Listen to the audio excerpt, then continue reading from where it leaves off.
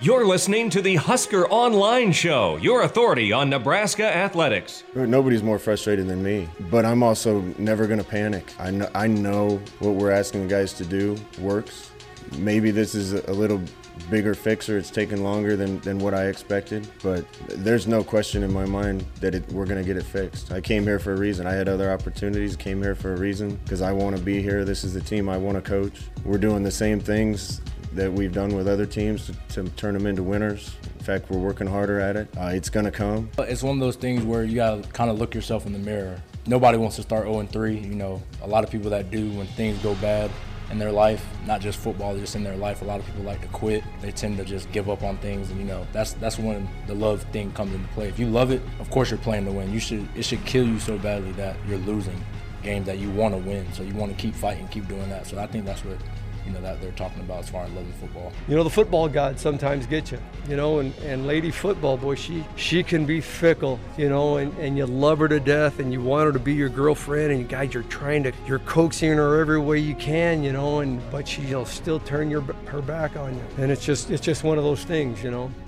And welcome here to another edition of the Husker Online Show. Nebraska football 0-3 now as they go into Saturday's game with Purdue. It's a 2:30 kickoff on the Big Ten Network. Purdue coming into Lincoln with a 1-3 record. So really, it's a game this week of two teams that are where they didn't think they would be at right now. I think both Nebraska and Purdue are like, we could be 3-1. I mean, Purdue maybe is like, we could be undefeated at this point when you look at the schedules. And here we are, Nebraska, kind of in a desperate situation.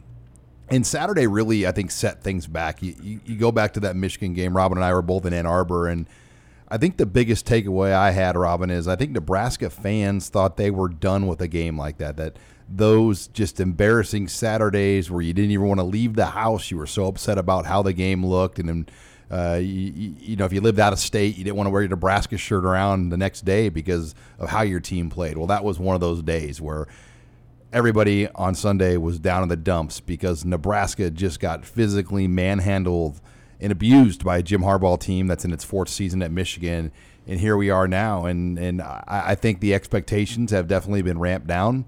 People aren't giving up on this team, but the thought that Nebraska could be like an 8-9 win team, that's obviously left the window. I mean, to me now the goal, and if you got to a bowl game and got 6 wins this year, all of a sudden Scott Frost would dang near be a coach of the year if he could somehow find a way to get this team to 6, knowing what they face and how they've started. Well, yeah, and you said it. I mean, it wasn't just the fact that they lost. I don't think that was a surprise in any sense. In fact, a lot of people picked Nebraska to not even cover that 18.5-point spread. So we all knew this was going to be a lopsided contest. But you're right, Sean. The fact that it went down the way it did, where Nebraska never stood a chance. They turned the ball over on the opening drive, and it was over. I mean, the game ended after that interception, and Nebraska put up no fight. It was the same mental breakdowns that we've seen 47-yard run first on the same play. They were in the same play twice in a row and basically just had nothing but green space in front of them. And so those types of just breakdowns that we saw all last season reared their ugly head again on Saturday. And so all that optimism that those days were behind us, clearly the magic wand of Scott Frost did not work to stop them yet. It's a much longer task and a much, heavier workload to rebuild this thing than anyone would have thought, including Scott Frost. And I know there's been a lot of talk about, do you reevaluate your opinion on what this time frame is to get the program back to a championship level? 2019 seemed to be the year where, it just take, one rebuilding year and all of a sudden they're going to compete in the West in 2019. Does that delay your expectations of what next season could be, just given how far behind they are from competing with the best of the Big Ten right now? Yeah, I think for me, when you watch the Colorado game, even though they lost it, there was some redeeming qualities from that game. I think you saw a team that fought, continued to fight, and that kind of faced some adversity, but came out and made it close, had a chance to win the game. Same with Troy. I mean, there were times in that game where you felt like Nebraska's they're gonna pull this thing out. They were down 17-0, and then all of a sudden they had an opportunity to win that game as well. But the Michigan game, I don't know if you saw the same type of fight. I don't know if you saw if you knew that game was over, like you said, right after that first play. And I feel like when that first play happened, you saw a team, instead of a team that would bow up and say, okay, well, we're gonna go back out here and correct that problem and put a drive together, put some points on the board. I almost feel like after that interception, on which would have been a touchdown, I don't know if that kind of broke some guys mentally, or it was kind of that, oh, here we go again deal, and everything just spiraled out of control. Yeah, it's almost like Nebraska has played with a gun to their head almost every snap they've been on the field this year. You think about Colorado, turnover on the opening drive, they got down 14-0. You think about Troy, they get down 17-0, interception, there was a big pass play they gave up, a punt return, and then last week was the worst. So it was 20-0 in the first quarter, a school record 39-0 deficit they faced at halftime. 38-0 was the previous deficit. I was the sideline reporter for that beautiful game in 2007 against Oklahoma State. Nebraska was down 38-0 that day. I didn't think I'd ever see a halftime deficit like that again. Well, because of a safety that shouldn't have been a safety, it turned the score from 37 to 39. Nebraska was down there at the half, and that to me is where it starts. This week against Purdue, I don't know how they do it, what they do different, but they've got to figure out a way to get off to a better start. And they've won 4 straight coin tosses with Adrian Martinez, the starting quarterback. They've had him take the ball every time. Do you change that mentality? Do you defer to the second half? If you win the toss this week, do you take the ball automatically and say, you know what, we're keeping that same approach? Or do you say, you know what, let's put the defense on after, or let's put the offense on after the defense, and defer to the second half? Yeah, I don't know. It doesn't matter. Whenever the offense does get the ball, just hold on to it. I mean, that's been the biggest issue. The turnovers right out of the gates put them behind the 8 ball from the very opening point in the game, and then they're left scrambling trying to make up for it. And right now, this team is not good enough to play from behind. I mean, that's not when this offense is at its best. Can you imagine the stadium on Saturday if they turn it over on the opening drive? God! I mean, it's all of a sudden you hear just that murmur around the that collective sigh of the disgust of the hands. This the older guy that drove 4 hours to get there, and just like, oh. Yeah. So, I mean, yeah, again, it doesn't matter about what you do with the opening kickoff. When that offense gets the ball, you have to stop shooting yourself in the foot. The offensive line has to get a push like it did against Colorado. You have to be able to protect the quarterback when you drop back to pass. The receivers have to be able to get off press coverage and find ways to get open. The running backs have to take those 5 to 6 yard gains and turn them into 20-plus gains. And so, I mean, across the board, everything has basically, left a lot to be desired on this offense. And so whether, Adrian Martinez, yes, he's back finally. They knew who their starting quarterback is going to be going into a week. Well, they knew week. Last week. I know. But they played it. They played the poker hand. But I'm saying you didn't know what he was going to, do. He hadn't played in a game in almost 2 weeks going into that game. So you know what you have at quarterback. There's no issues around that. And now it's against a Purdue defense that's okay. They're good. They got a pretty good front seven. They got some good linebackers, but they're not anything overwhelming the way Michigan was. So this is a game where Nebraska at home should be able to move the football. And now just stay out of your own way and go do it. All right, we're going to get you ready for this Nebraska-Purdue game. It is homecoming, as it won't be all that welcome of a homecoming after the 0-3 start, but should be a great day here in Lincoln for some football. We'll get you ready for that, talk about all the offensive and defensive storylines, as well as take your questions in the mailbag. And then Nate Klaus will give us the latest from his road ventures from this past weekend, as he was in Colorado for 2 high school games, as well as Yuma, Arizona, watching 3 different Husker commits play. That's all next year on this week's edition of the Husker Online Show. You're listening to the Husker Online Show, your authority on Nebraska athletics. I think we approach each game with the same sort of enthusiasm and attention. I think obviously the situation that we're in right now, we need to win this game. I think everyone knows that, but in my mind, it's been that way each week. I felt that we needed to win each week, but just have to attack this one and know that we need to come out on top. Obviously last week was not, that was humbling, but it is what it is. We got to move on, and we got to be ready for Purdue. They're a good team. They're going to feel good coming in here after beating Boston College, but at the end of the day, we got to be ready to go out and play in front of our home fans and really get this thing going in the right direction. And welcome back here to the Husker Online Show. Sean Callahan, Robin Washut, Nate Klaus. That was running backs coach Ryan Held along with quarterback Adrian Martinez, just giving some thoughts here before Saturday's game. This segment of the Husker Online Show is brought to you by Tanner's Sports Bar and Grill, with 5 locations in Omaha, 1 here in Lincoln. If you're not going to the game, get on into any one of the 6 Tanners locations to watch the Nebraska game, as well as all the action here over the weekend, college football and professional football. That's any one of the 6 Tanners locations in Omaha and Lincoln. But as you look at the offense, guys, I want to actually start with the running back. I think the running back position has been, really one of the harder things to get your fingers around. Week 1, they delivered a lot of promise between all 3 of them, Maurice Washington, Greg Bell, and Divine Ozigbo. Against Troy, it was very inconsistent. Maurice Washington probably played the best, but really there was nothing that made you say, wow. And then you go to the Michigan game. You heard Ryan Held tell us earlier in the week, as far as grading out a game, that was the worst performance a group of running backs has had as far as their grade in his time with Scott Frost, and that spans over, now 3 seasons. So that, to me, Robin, they've got to get that figured out. Now, Maurice Washington may not play this week. He's been battling a stomach bug, has not really practiced at all. Wyatt Mazur may see more snaps. They won't commit to that, but he's taken more in practice. Greg Bell, though, he needs to do something. He's been awfully quiet, in my opinion, since the Colorado game. Well, I mean, he still leads the team in rushing with 171 yards through 3 games. But that dynamic playmaking ability has really been lacking. He had that 45-yarder right out of the gates, but really he hasn't done much since then. That was one of the elements he was supposed to bring to this offense, and to Maurice Washington too, to an extent, was those playmaking ability where you take a 20-yard run and turn it into a touchdown, and it just hasn't been there.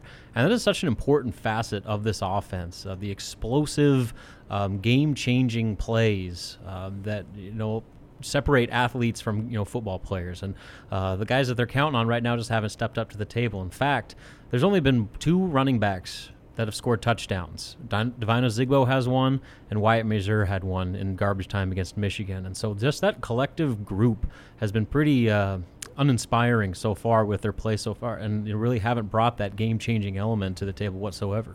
Yeah, it's a position where we, going into the season, you thought, okay, well, they could have a couple guys that have breakout seasons. I think Greg Bell was obviously one that everyone was anticipating to be one of those guys, and then it was maybe a toss up between Maurice Washington or Divine Ozigbo, but really no one has grabbed that yet. And I feel like if you ask anyone in the media, we would have before the season started, we would have told you that by game 4 or 5 somebody would grab hold of that and be the guy, and for whatever reason we haven't seen it yet. So I don't know if it's the offensive line, or if it's just one of those guys that hasn't stepped up. We haven't seen any of Miles Jones either. I think that's a name that we had been hearing about. They've even told us that they wanted to get him more involved after he missed the Colorado game because of an eye issue, but for whatever reason we haven't seen any of him. So this might be the week where one of those guys has to take control and kind of take some of the pressure off of Adrian Martinez and find a way to carry this offense to a victory. You're listening here to the Husker Online Show. Sean Callahan, Robin Washut, and Nate Klaus, as we're talking offensive storylines. And you guys mentioned that offensive line, and everybody I think wants to see some changes or shake things up, but they've kind of got a problem, in my opinion. They don't really have anybody to shake things up with, and they're trying to create situations to get more guys in. Bo Wilson, though, still has never been more than a 15 to 20 snap a game guy.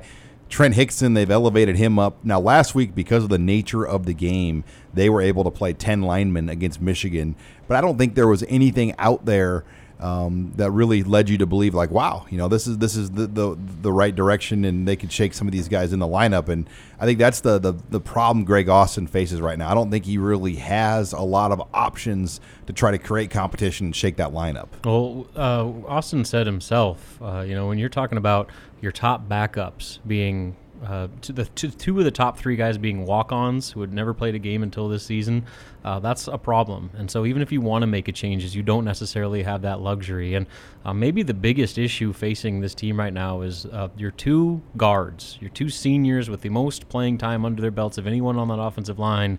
have been underwhelming, to say the least. Gerald Foster and Tanner Farmer have just not been very good at those guard spots. And, that's why Bo Wilson is, they're trying to get him more time. But like you said, Sean, he's limited. He's not very good in pass protection, and, he has his issues. And then there's just no depth behind him. So, Greg Austin said he's been pleased with the development of the tackles. He thinks they've gotten as much better as anybody else on that, any group on that offensive line. But when you're talking about the core nucleus of that interior offensive line, really struggling the way they have, that's been as much of the root of the problem up front for Nebraska as anything. Yeah, when you talk about the amount of experience that the interior has, and there's still communication issues and things like that, that just shouldn't happen. I don't know what the problem is. But I mean, between those three guys, I mean, how many starts do they have under their belts, and they still are having communication issues? And the problem with Greg Austin is that if you replace one of those guys, you're hurting yourself, you're hurting the team because those guys behind them either aren't as good or just don't have the experience. So that's a situation that badly needs to be addressed with recruiting here, and I think that's definitely one thing that they're trying to do. Well, let's even talk receiver. Last week and really all year, it just doesn't feel like Stanley Morgan and J.D. Spielman have been Stanley Morgan and J.D. Spielman, and I think a lot of it is the nature of week one. They ran the ball so well, they didn't really need to throw a ton. Now those guys did have opportunities and caught some balls against Colorado. Week two against Troy, both had a touchdown catch, but the nature of having Andrew Bunch, they just didn't get a lot of targets. And then week three against Michigan, because of the offensive line problems and the way the game got out of whack, and Adrian Martinez didn't even have time to get the balls off to those guys. Yeah, there's those variables and the fact that no one else behind them has done much of anything to take pressure off of them from opposing secondaries. I mean, who's the number 3 receiver right now? Who's the number 4 receiver or 5? I mean, it's been a wide open competition that isn't anywhere close to being solved right now. Tyjon Lindsey is a non-factor. Jerron Woodyard is a non-factor. I mean, Mike Williams has been an extreme disappointment. And just go down the list. Javon McQuitty, where is he? I mean, he was coming out of the spring, supposed to be one of the breakouts of that group.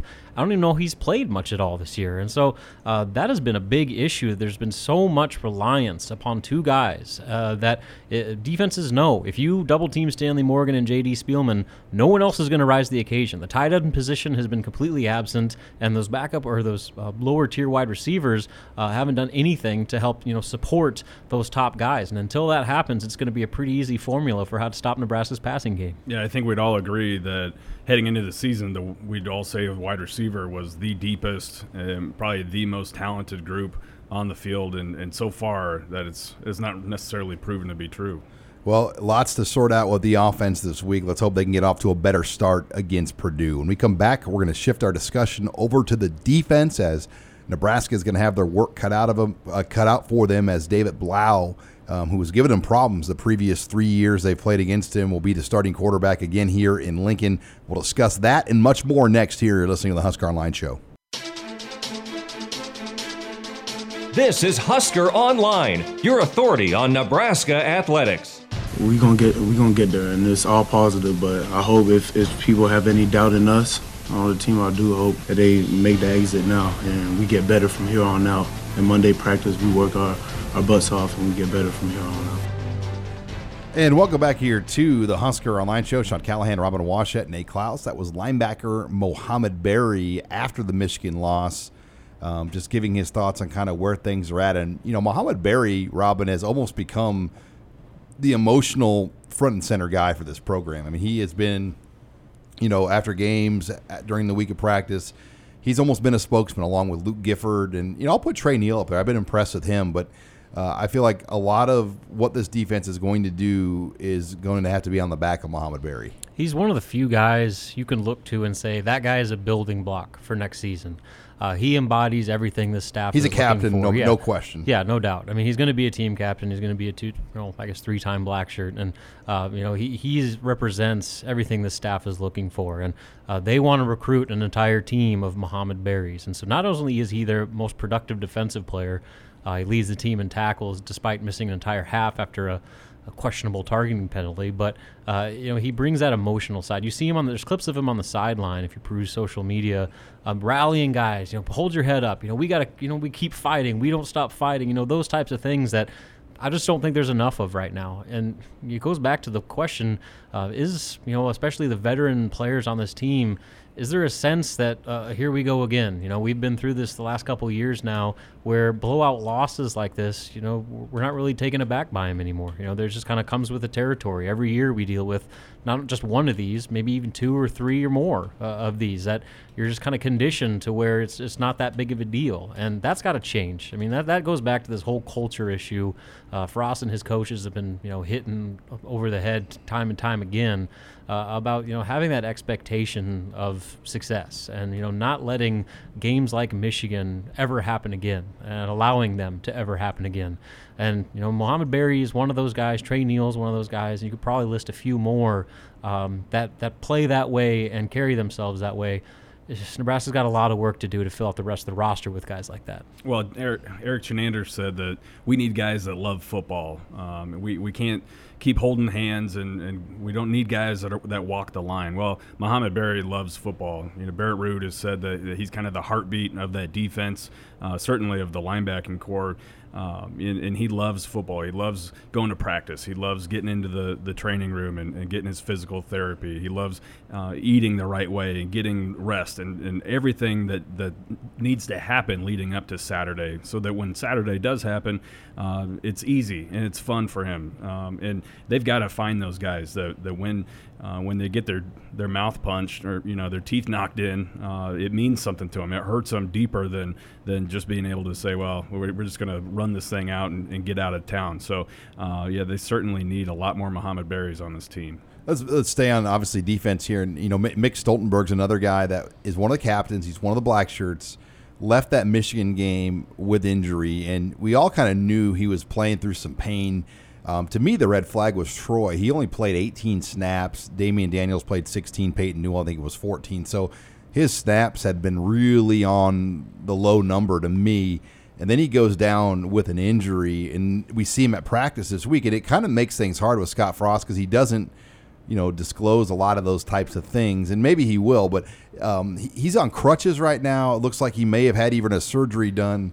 I'm not counting on Mick Stoltenberg being back anytime soon from what I've seen out there right now. And it's a tough situation, but it means that Carlos Davis, Khalil Davis are going to gain more snaps along with Freedom Akamaladun and Ben Stille. I mean, those 4 guys are going to have to be kind of the front and center guys of this defense. Yeah, within as much as they rotate. I mean, Damian Daniels is going to take on a bigger role. Peyton Newell is going to take on a bigger role. And so that's the good thing about that particular situation is that's one of the position groups where they are already rotating quite a bit. So if nothing else, they have some game experience under their belts now that you know what you're going to get out of them, and you can kind of substitute accordingly. But, it's just, one more blow to an already difficult start when you lose a guy that had such a presence that Mick did.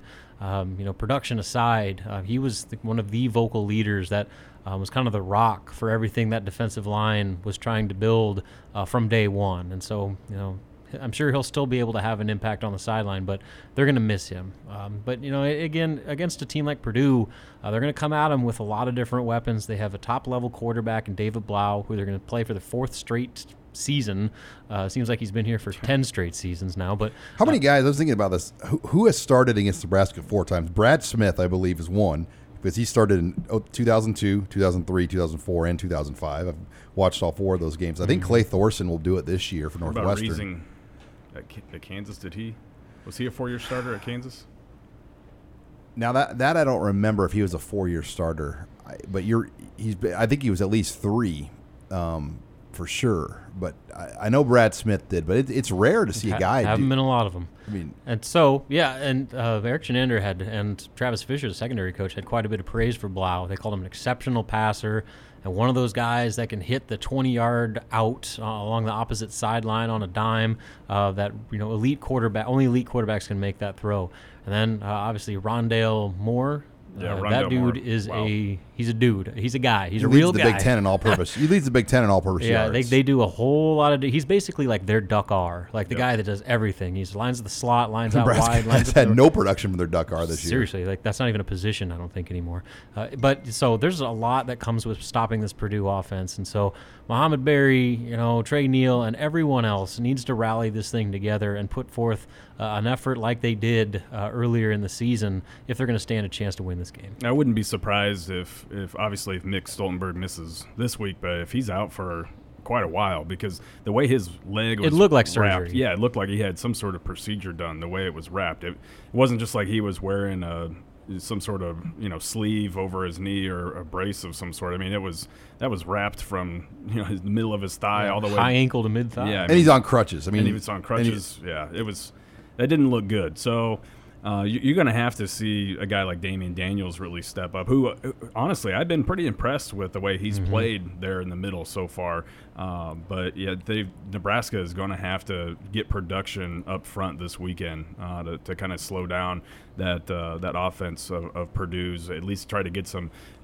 pressure on Blau and rattle him a little bit. Another one too is the secondary. This is going to be a game that's going to really test Nebraska's back end of the defense. And, DiCaprio Boodle is a guy that had 5 pass breakups last week, and he's going to be tested even more. Lamar Jackson's going to be tested even more. And what's different about Purdue compared to, say, Colorado is they're going to throw deep a lot more. And nobody is really – Michigan did it to an extent, but you're going to see David Blau take some shots, and Nebraska's going to have to be ready, because I do think Purdue wants to come in here and jump on Nebraska early and get Nebraska out of this game mentally. Because if the Huskers get down again at home, 90,000 people are going to be up in arms, and this team's going to mentally have a harder time responding. So I think Purdue's going to come out of the gates very aggressive to try to test Nebraska deep. Well, and Jeff Brom's known for having a whole bag of tricks that he likes to use too. So you'll probably see some wacky flea flickers and reverses and all sorts of stuff to try and hit those big plays and catch Nebraska off guard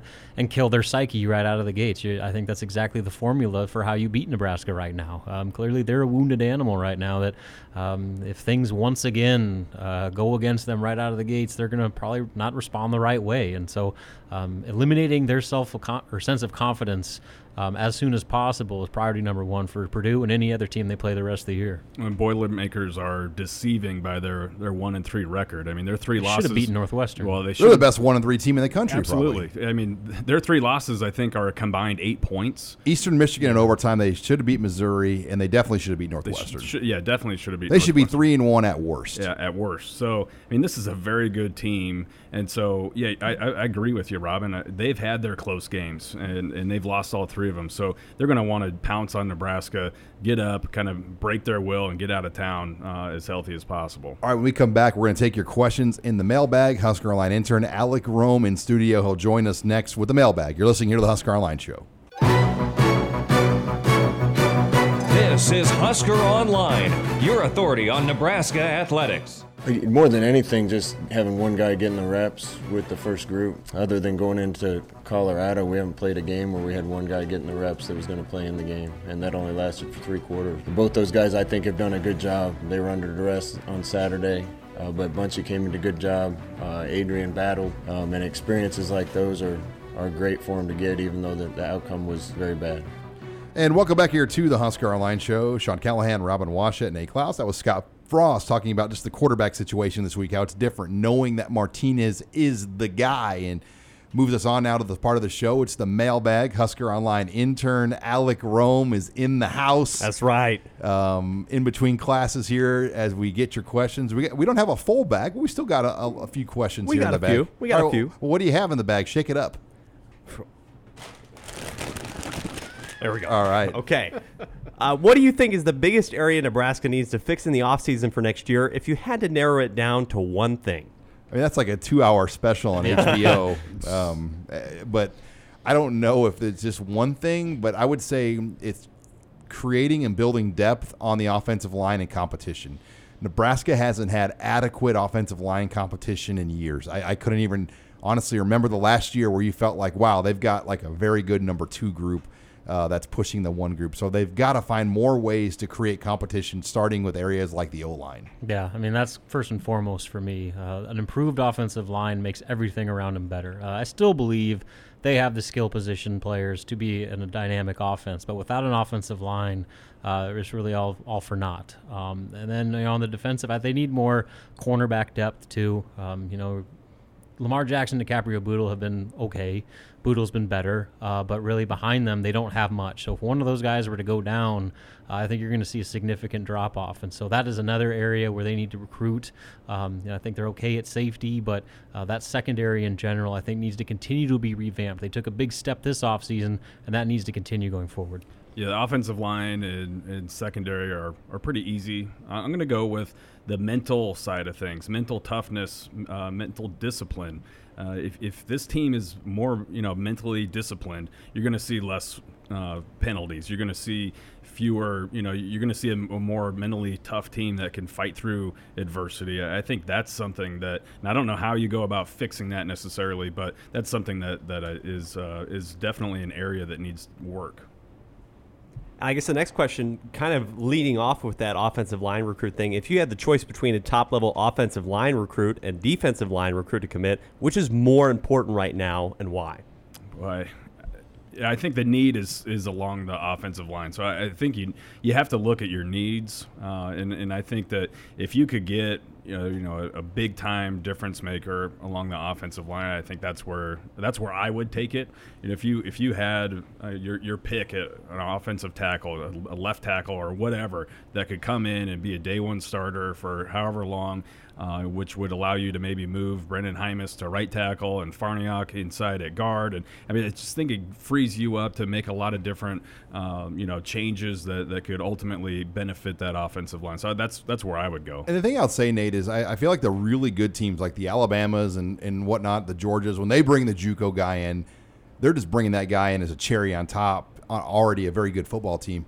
Nebraska is trying to bring that guy in to like salvage a lot of things. Yeah. And sometimes I feel like those guys, as we're learning, are not necessarily ready to be the focal centerpiece of the offense or defense. When they need to get to a point in a program where the JUCO guy is the cherry on top, not the guy you're hoping to put your hopes and dreams on, and they're not the crown jewel. And they're not doing that. But I think the fan base and us and everybody, when you see a Will Honus, I mean, everyone thought he's a can't miss guy. He's been a struggle. Jerron Woodyard, another guy. Oh, this guy's can't miss. He hasn't done much. Mike Williams wins a starting job, hasn't done much. And I think there's almost too much pressure on some of these guys to deliver immediately day one on a team that had a lot of holes. Yeah, I think. You're right. I mean, eventually you want to get to the point where you've been able to develop your high school guys to where that junior college guy is kind of the cherry on top, not the crowning jewel of a certain position group or of the class in general. All right, taking your questions in the mailbag with Alec Rome. And on that same note, it is that time of year, Nate. So what new JUCO offers are coming out? Well, I think there's a handful of guys that I think could be getting close to getting offers, and that's especially it's the time of year where junior college players are going to start getting a lot more attention. And we talked about the offensive line. That's going to be a spot where I think Nebraska offers a handful of players. We've talked before about Bamidele Olaseni, who has the offer already out of Garden City. I think he's their number one target at offensive tackle, by far and away the number one guy that they want. Big athletic, 6'8", 330, 340-pound freak there at left tackle. But beyond that, I think there's a couple names to kind of keep an eye out on. It's Chibuzi Nwana, and I probably just butchered that, but he's out of Lackawanna Junior College. He has been talking with Greg Austin for a very long time now, and I spoke with him this week, and he told me that he thinks that he's very, very close to getting an offer from the Huskers. And then there's another one, TJ Storment, to keep an eye on. He's an Old Dominion transfer, very smart kid, but he's kind of reminds me of Mike Williams, but in the fact that he signed with Old Dominion out of high school, but felt like he could play at a higher level, so he decided to take a gamble on himself, transfer out to a junior college program to see if he could end up at a Power 5 school, and I think that's very likely to happen. On the game this week, how do you feel the team would react if they put together a solid performance against Purdue? Would they make big strides just by gaining some confidence? The problem is it's the schedule. Next week, then you play at Wisconsin, and Wisconsin got a huge win at Iowa where they probably shouldn't have won that game, but Wisconsin has shown they haven't been quite Wisconsin this year. I mean, but will they be at home at night? Will they be a different team? So it's going to be tough to generate momentum is the problem. If they were to win this game against Purdue, then you go to Wisconsin, then you go to Northwestern. I mean, it's 3 out of 4 games on the road. It's a very, very, very tough spot of the schedule for Nebraska to get that momentum. But if they could somehow get a win against Purdue and then a split against Northwestern and Wisconsin, that would be, to me, best case scenario. It's tough, but if Nebraska beats Purdue on Saturday, I realistically think they can win 4 of their next 5 games. They beat Purdue. I think they can beat Northwestern, who just lost their best player, Jeremy Larkin, and they've gone through plenty of struggles. Minnesota is bad. And then you have Bethune-Cookman. So, I mean, there's 4 wins right there, and just we'll throw away the Wisconsin game for now. That could theoretically put you in the conversation where you're going into the back end after that Ohio State game of your schedule playing to go to a bowl game. You have Illinois at home, and then you got to win one of Michigan State or Iowa. And so this is a pretty defining point in this season. If they have postseason aspirations, in my mind, this is a must-win game. They lose this game, I'm throwing it out. Because then you're starting 0-5, and the season's gone. It's gone. And so it's going to take a lot of work. Like you said, Sean, they got to go on the road quite a bit. But those outside of Wisconsin, those next 4 games are very winnable, especially if you can finally get some positivity, some tangible evidence that this thing is working with your first victory. Yeah, bottom line is you have to remember what it feels like to get a win. I think that would inject so much more energy and confidence into this group that I'm not saying they're going to go out on the road and beat Wisconsin the next week, but that could be a game changer. That could be the pivoting point of this season. And you're right. It's gone from, trying to make a bowl game to just trying to incrementally get better, show that you're trending in the right direction. And I think getting a win this weekend could help them do that. All right, we got time for one more question. You got something light to end on, Mr. Rome? Yes, we have a fun call your shot. What's the score of the Ryder Cup between the USA and Europe? And which pair would do better, Tiger and Phil or Rory and Justin Rose? I am not a big golf guy, but, man, Tiger last weekend, that was great for the sport. I'm going to go with the Tiger-Phil combo. I mean, Tiger is playing some old-school Tiger golf, and I think USA is going to pull it off. Yeah, I'm putting Tiger on my team just for the ratings. Just for the ratings. Yeah, and then, USA is going to win. Of course they're going to win. Yeah, I don't have a score prediction necessarily, but I feel like the USA is going to win, and I would definitely go with the Tiger-Phil combo, even though Phil didn't play all the best over the weekend. But, who can beat Tiger Woods right now? And we all grew up in the Tiger era. Yeah. I mean, like all of us, you watch Tiger Woods every Sunday for like 15 years in a row. I mean, that was kind of like the wheelhouse of our generation. So it's hard to vote against that guy. I even remember watching the 2008 U.S. Open versus Rocco. That was like one of my major first golf moments. The Nike balls. Exactly. The Nike ball there. But that's right. Yeah, I think it's 16-12 USA. I think they blow them out of the water. Europe hasn't been too bad. Obviously, they have stars, but the Tiger effect is real, man. It's like the Frost effect. Let's go. All right. Well, thanks, Alec. That wraps it up here for the mailbag. When we come back, we'll close the show with some recruiting and Nate Klaus. That's next. You're listening to Husker Online Show. You're listening to the Husker Online Show, your authority on Nebraska athletics. Recruiting's big for us all over. We didn't look like Michigan looked on Saturday. That's the part that recruiting gets you. We got to continue to recruit well. Great thing right now for us in recruiting is I think we're going to go out and tell people, hey, this is a big-time place and an unbelievable environment to play, and there's going to be an opportunity if you come in and compete to play early because of our holes and lack of depth in some places.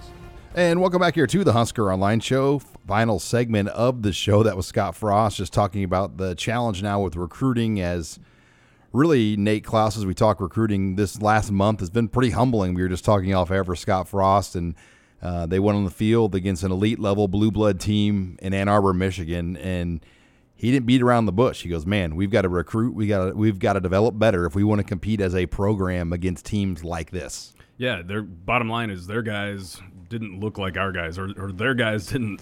Our guys did not look like what you saw at Michigan, and that comes in recruiting. I mean, Zach Duval can only do so much, and obviously the strength and conditioning part of it is a big part, and that's going to continue to come along. But you have to recruit at a high level, and I think it starts with the lines. I think that especially when you're talking in the Big Ten, you have to have a good offensive and defensive line, and Nebraska saw what a good defensive line against an average offensive line looked like on Saturday. To quote the one-year Nebraska secondary coach Corey Raymond at the 2012 Capital One Bowl against South Carolina, look at them and look at us. Yeah, and what's discouraging is that's been kind of a common statement for the last 15 years. I know that when Bill Callahan first got here, he said, "What in the heck has been going on at Nebraska?" In 2006, I felt like Callahan did get it up. Well, yeah, and he flipped that thing pretty fast by recruiting. He went out and got junior college guys. He recruited at a high level, brought in a bunch of really good high school prospects that looked like big-time college football players that looked like. And Dave Kennedy was a good strength coach back then. They developed a team that could play with elite level. Now, they couldn't play with USC. No one could back then. Yeah, no one could back then. But they could play with Texas. They could play with Oklahoma at that time, and they nearly won 2 Big 12 championships for Bo Pelini with those recruiting classes. Exactly. So, but since then, things have kind of reverted a little bit, and now it's time for this staff to pick it up and try to put back together a team that can compete at a high level. Now let's talk JUCOs now, Nate. This is kind of the midway point almost of the junior college season. Nebraska's already got a few JUCO guys. You were down in Yuma, Arizona, and we'll talk about that in a bit. But do you see some more junior college action happening here now that you've got about 4 or 5 JUCO games of film to evaluate? Yeah, I do. And this is about the time where the junior college recruiting really kicks up. The elite national recruits, those guys pick up offers in the spring. It's probably, a list of about 15 to 20 guys that really blow up in the spring. But it's right around end of September to middle of October when teams, are about a quarter way through their season or more, and their needs are changing. They've had injuries or they're expecting attrition or whatever. You kind of look at what your roster is made up of and you see where the holes are at, and then you start to look at junior college players. So, and I have no doubt that Nebraska is going to be doing that. I expect some junior college offers. Actually, I wouldn't be surprised if there's quite a few that start to go out anytime between now and the end of October. So, and especially along the offensive line, I think that's going to continue to be an important part of this recruiting class. I think that the offensive tackle, getting a JUCO offensive tackle, maybe even 2 in this class, is something that Nebraska most definitely wants to do. I wouldn't be surprised if we see the Huskers, sign a total offensive line class of 6 or maybe even 7 players by the time February rolls around, with at least 2 or 3 of them being JUCO guys. When you look at it now, it's not out of the realm, Nate, to say that 2 guys at least that are on the roster right now could be starting on this offensive line by a year from now. Yeah, for sure. Center and tackle. Yeah, and Desmond Bland will be one of those guys. And we were down there to watch him play on Saturday night. And he lived up to the billing. He was a freshman All-American in junior college a couple years ago, redshirted last season, and he's playing left tackle for Arizona Western right now. But that's not his natural position. I think that when you talk about a guy who's 6'3", 290 pounds, super athletic, he's only playing left tackle because of that athleticism at Arizona Western. He translates or projects to being a center or a guard at Nebraska, and I think that given that the Huskers lose both their starting guards and their starting center, there's a great chance that he comes in as an immediate impact guy from day one. You're listening here to the Husker Online Show. Sean Callahan, Nate Klaus. We're talking recruiting, and Nate, it was kind of your big road trip of the year. I know you and Greg Peterson, our videographer, go out to games almost every week, but at least once a year we do kind of the big road swing where we pair it up with a Husker road trip where you could maybe get to 3 games. And last year you went to 3. This year you were in Colorado. You saw a Thursday game, you saw a Friday game, and on Saturday you flew to Phoenix and then drove to Yuma. Yeah. That was an interesting trip in a lot of ways to go out and see McCaffrey at quarterback, Michael Lynn on the offensive line, and Desmond Bland all in one weekend. Yeah, it was. And we saw a lot of guys that either obviously guys that are committed to Nebraska, but also a lot of guys that the Huskers are targeting or that could become become potential targets down the road. You know, I think you start with the game that we saw on Thursday night. Michael Lynn, the high school offensive tackle out of Cherry Creek, a big 6'7", 6'6 and a half, 280-pound kid. I think he's got a bright future. Obviously, still, a little raw. I think that he's going to need a year of development, but he's got all the tools to become a very good offensive tackle in this system. He's a guy that I think he's perfect for Zach Duval. He's dropped 20, 30 pounds of bad weight over the last year. And by the time he gets to Nebraska, he's going to have, the frame where Duval can just pack pounds on him, pack muscle on him, instead of, needing to reshape his body completely. And then they have Carson Lee, 2020 guard there that the Huskers have already offered. And he's actually going to be visiting this weekend for the Purdue game. So, and those two are very, very close. And I think if there's an opportunity to get Carson Lee in next year's recruiting class, that would be a big deal, because I love this kid. He plays the game with a nasty disposition. He's out there just punishing people. A lot of fun to watch. And then you talk about Luke McCaffrey. I think he's going to be a great fit at quarterback at Nebraska.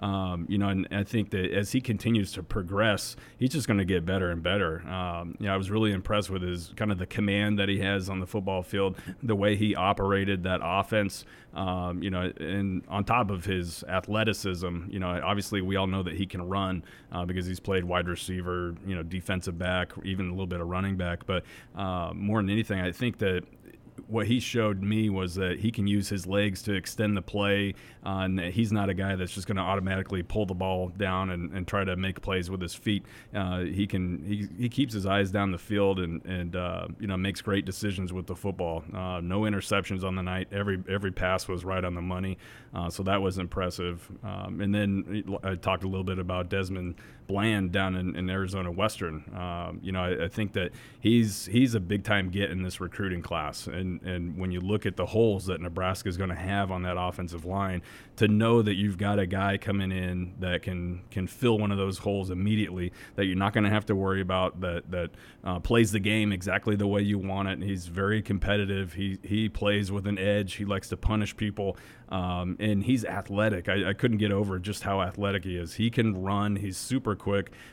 He loves to pull. He loves to get out on the edge and in space and punish linebackers, and he loves to work on in the screen game and everything. He can do everything that is required of him in this offense. Well, Nate, I heard you got pulled over by Border Patrol as well in Yuma on the way out of there. Well, yeah, well, not pulled over. There's just a checkpoint. So that's how far you were. You were down at the edge of the country, essentially. Yeah, so I guess I didn't realize how close Yuma was to the border. It's only like 10, 15 miles from the Mexican border, and in like 10 or 15 miles from the California border. It's literally right in the corner of Arizona. And I'll tell you, the drive from Phoenix to Yuma, there's nothing but desert out there.